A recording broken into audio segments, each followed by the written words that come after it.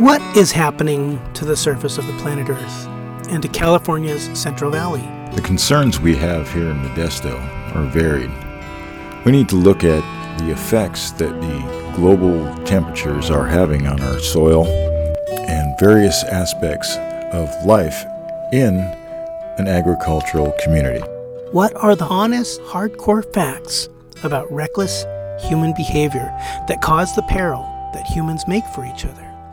And what can we do to take better care of each other? Great Mother Earth, her promise in peril. We are curators of factual recordings so that you can learn and navigate for yourself this terrain of the perils and the promises, right here on kcbpradio.org, sponsored by the Peace Life Center of Modesto. Today we'll hear from John LaForge of Nuke Watch and from 3 of the 4 necessity valve turners, a merry band of prayer activists who successfully stopped the flow of tar sands oil in Minnesota. Mr. LaForge will talk about the nuclear threat in California for our environment, including human health. And the valve turners will talk about the capacity of civilians to help stem the tide of climate disruption with respect for the land and groundwater, as a promise for the future, giving us hope in other bioregions such as the Central Valley of California. Let's start with John LaForge. I'm John LaForge. I work for Nuke Watch, which is a anti-nuclear and environmental justice group in Wisconsin. Got hired by Bonnie Erfer back in '92, so I've been with the organization for 27 years this year. A little before that, we did some research, my former partner and I, about the land-based missiles of the United States. So I've been with Nuke Watch almost 30 years actually now. Okay. That is impressive. I think that you probably work at least over those 30 years on the average. Yeah, until 96 I did construction work. Oh, okay. I only worked full-time for Nuke Watch since 96, and that's, 30 to 40 hours. Uh-huh. So, in my book, that would put you as one of the foremost experts on nuclear weapons in the United States. I don't know if how you feel about that. I don't know about that. Okay. But, there's not a lot of people that have the privilege to spend a full-time job studying what's going on with nuclear weapons. Probably people within the military, of course, and that. Yeah. Because the stuff is so deadly and it lasts longer, the waste and the products, it's going to last longer than any monetary system has ever lasted on the planet or government. Probably longer than certainly longer than any religion if we have people into the future. So it takes like a long-term commitment, and currently the only people with the money and the commitment to make sure that the nuclear materials are allegedly not being stolen, not contaminating people, are supposed to be locked up in some way, not just locked up, but contained from polluting the environment. Yeah. That's government people doing the guardianship in the current day and age. But in the post-Empire age, we'll need something else, some other kind of entity, some other humans to take care of other humans by saying, don't go there. How dangerous is nuclear waste in terms of the guardianship? Like who's protecting it? How much is it leaking into the environment? Oh, those are tough questions. Nuclear waste right now comes in a lot of different forms. Yes. When you hear the phrase nuclear waste, people automatically presume you're talking about high-level waste fuel rods that have been used in a nuclear reactor, and that is the most highly radioactive material that we have left over from nuclear power generation. The only stuff that's hotter than waste fuel from reactors is waste fuel from shipboard propulsion reactors. That fuel is used for far longer periods of time inside those shipboard reactors than the fuel inside a commercial power reactor. So when it comes out of submarines and aircraft carriers, it's far more radioactive even than waste fuel from a commercial plant. I didn't know that. And that right now, that's all this material is being stored in dry casks, so-called large concrete canisters. Sometimes they're steel lined. They're air ventilated or air cooled after the material's been cooled off in pools of water for many, many years first.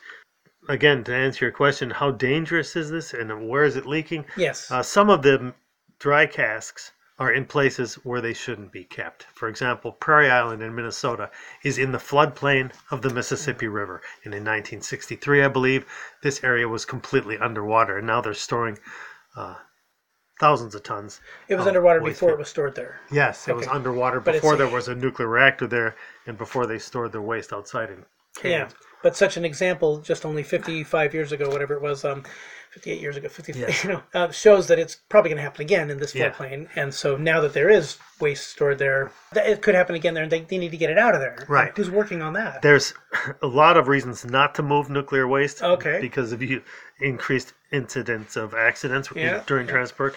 But there are a few places in the country, that being one of them, where it probably should be moved out of it. Yeah. Places on the coastlines that are subject to storm surges, earthquakes, tsunamis, including California coast and the New York City coast, New York State. There's nuclear waste that is vulnerable to the seacoast uprising. So those places are where the nuclear waste is the most dangerous. I mean, there are other circumstances that make other storage of nuclear waste even possibly more dangerous, and that is these cooling pools where the fuel rods are kept after they're first taken out of reactors and replaced inside with fresh fuel. This hot waste is put into cooling pools, which themselves are vulnerable to cracking for earthquakes or loss of power problems because of a station blackout has happened at Fukushima in Japan. Means that this water circulation stops and the cooling of this waste fuel inside of a waste pool then stops, and the material is so thermally hot that it boils off the water in no time and then catches fire. That was John LaForge, who has been analyzing the science and politics of nuclear weapons, power, and waste for over 3 decades. He's got more to say to our audience here in the California Central Valley, so we'll be back in a minute to hear more from John LaForge of Nukewatch. Watching through the window, going through the window, you see the machine girl.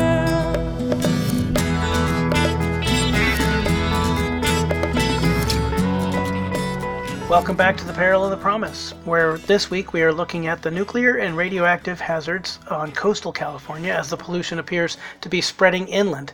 After we hear a bit more from Mr. LaForge, we'll hear from the 4 prayer activists who made sure some tar sands pipelines got shut off in their act of civil disobedience in February of 2019, and why they think their illegal activity offers hope and a promise to the next few generations of humankind in the USA. So let's go back to Mr. LaForge talking about what California can learn from Fukushima. Then head of the Nuclear Regulatory Commission, a guy named Yazko, who was head of the U.S. Nuclear Regulatory Commission when Fukushima first started. In 2011. Yes. He announced to the world that one of the Fukushima fuel pools was on fire. He was mistaken about that, but at the time, that was the information he had, that the water had been drained out of the fuel pool, and it had to have caught fire by then.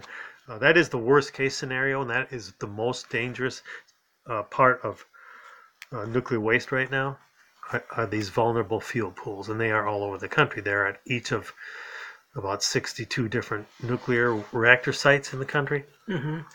Yeah, so if one of those was if any of them catches on fire, why is that dangerous? Airborne radioactive materials, cesium, iodine, are dispersed.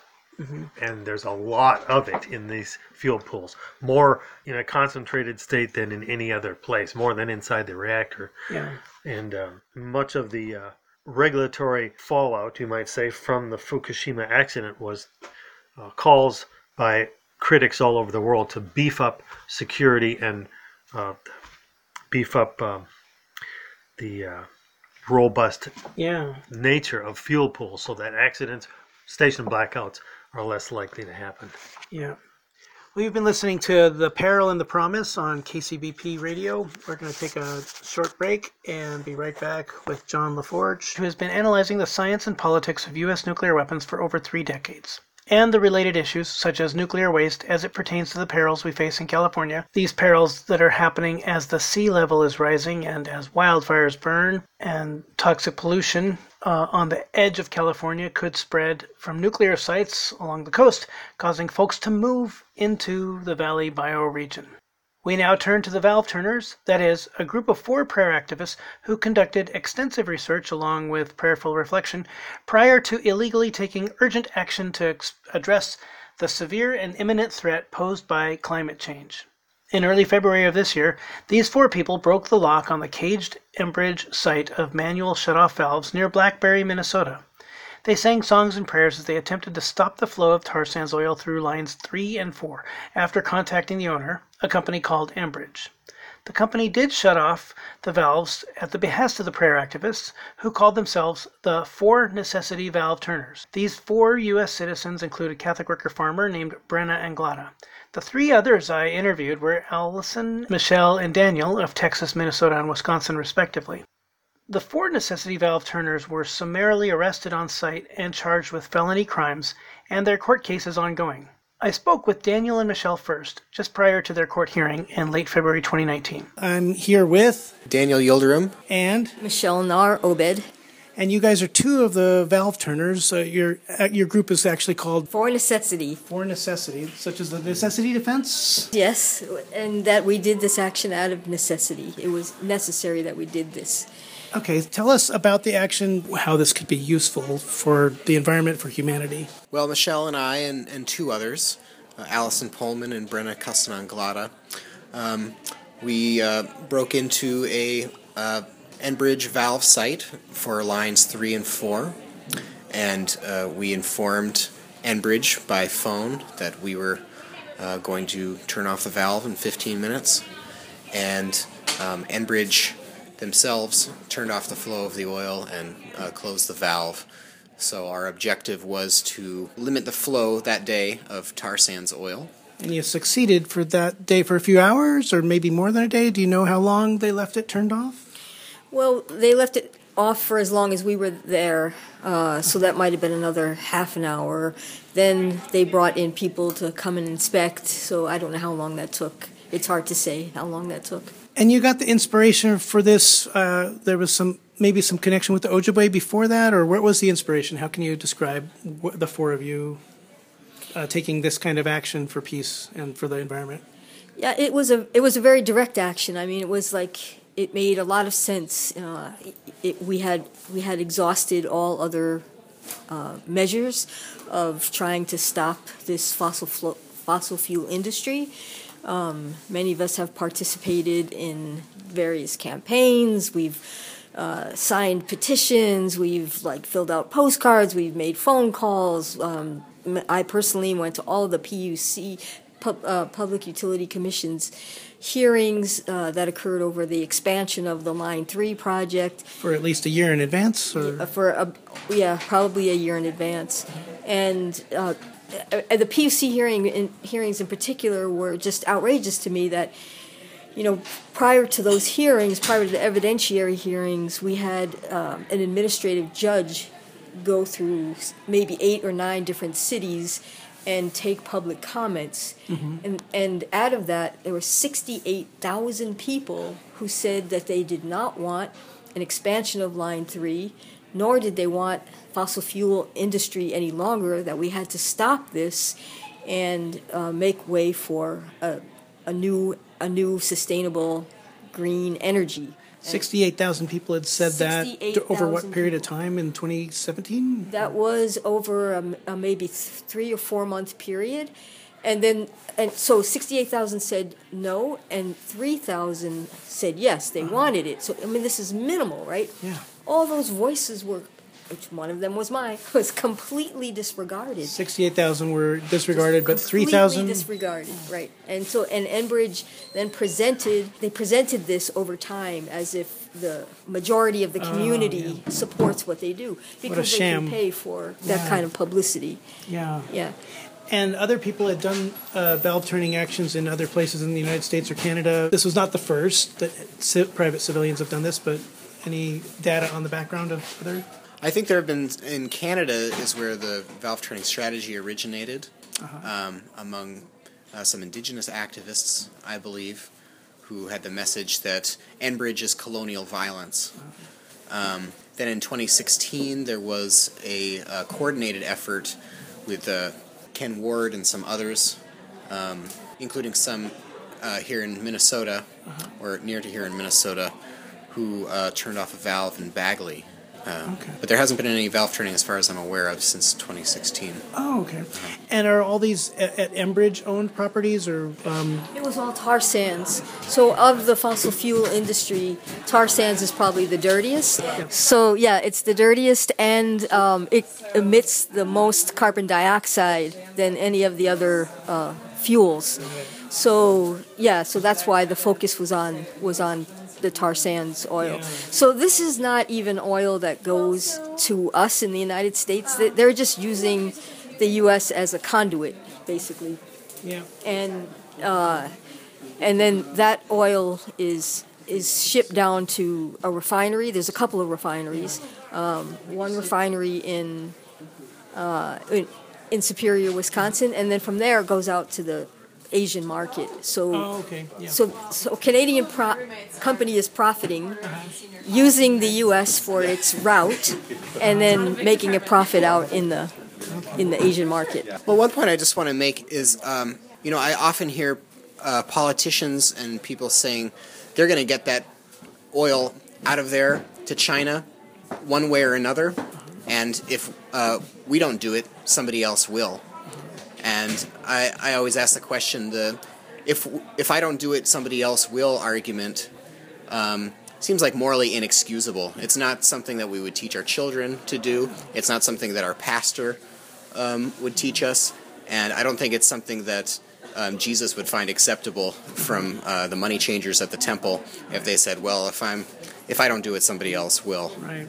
And so in terms of your faith and how it worked out in the action, in terms of a prayer action. For us, in addition to who we are and what our faith practice is, we included and brought in many of the other faith traditions through their prayers that they sent in with us, and through sacred objects that they sent to us with their prayers included in it.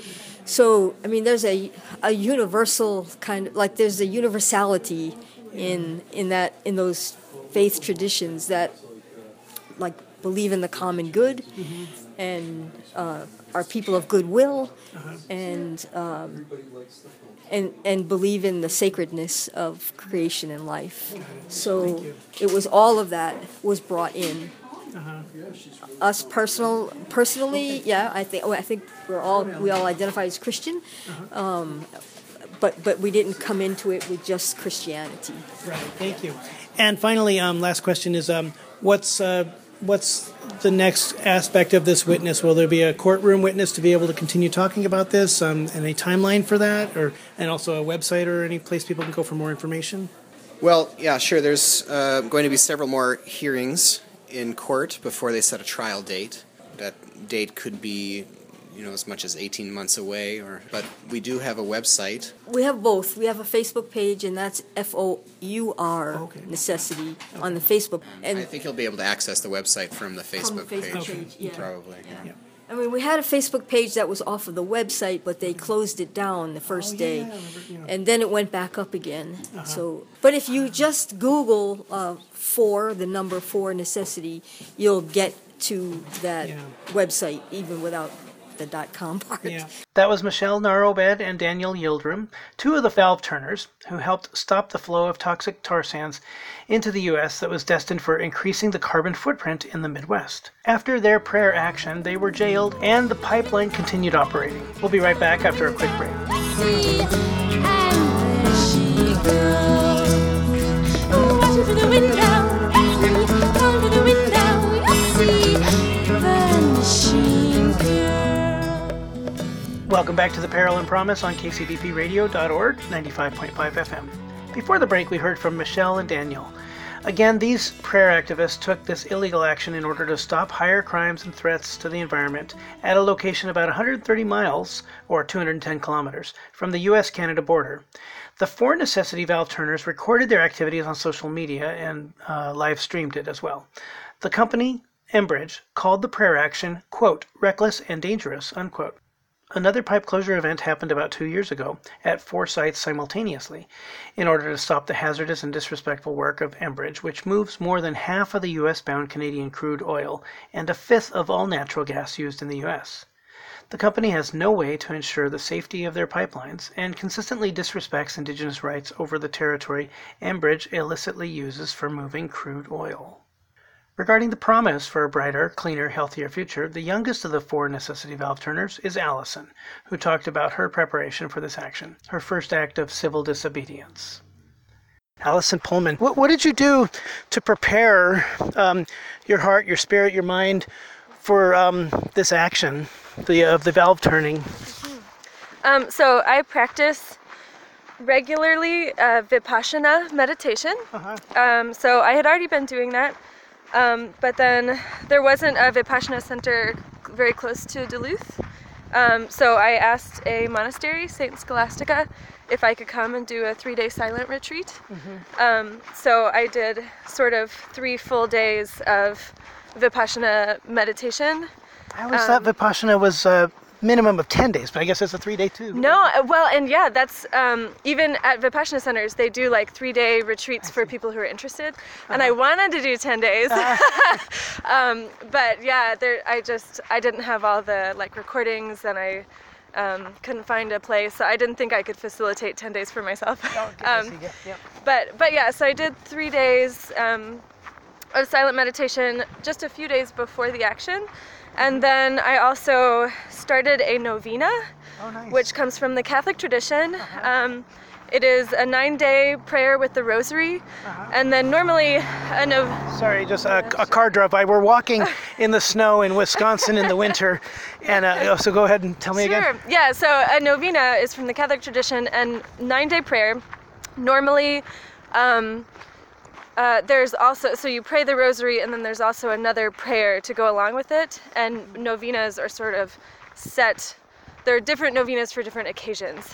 So I sort of took readings from different ecological books for like the prayer that went along with the rosary.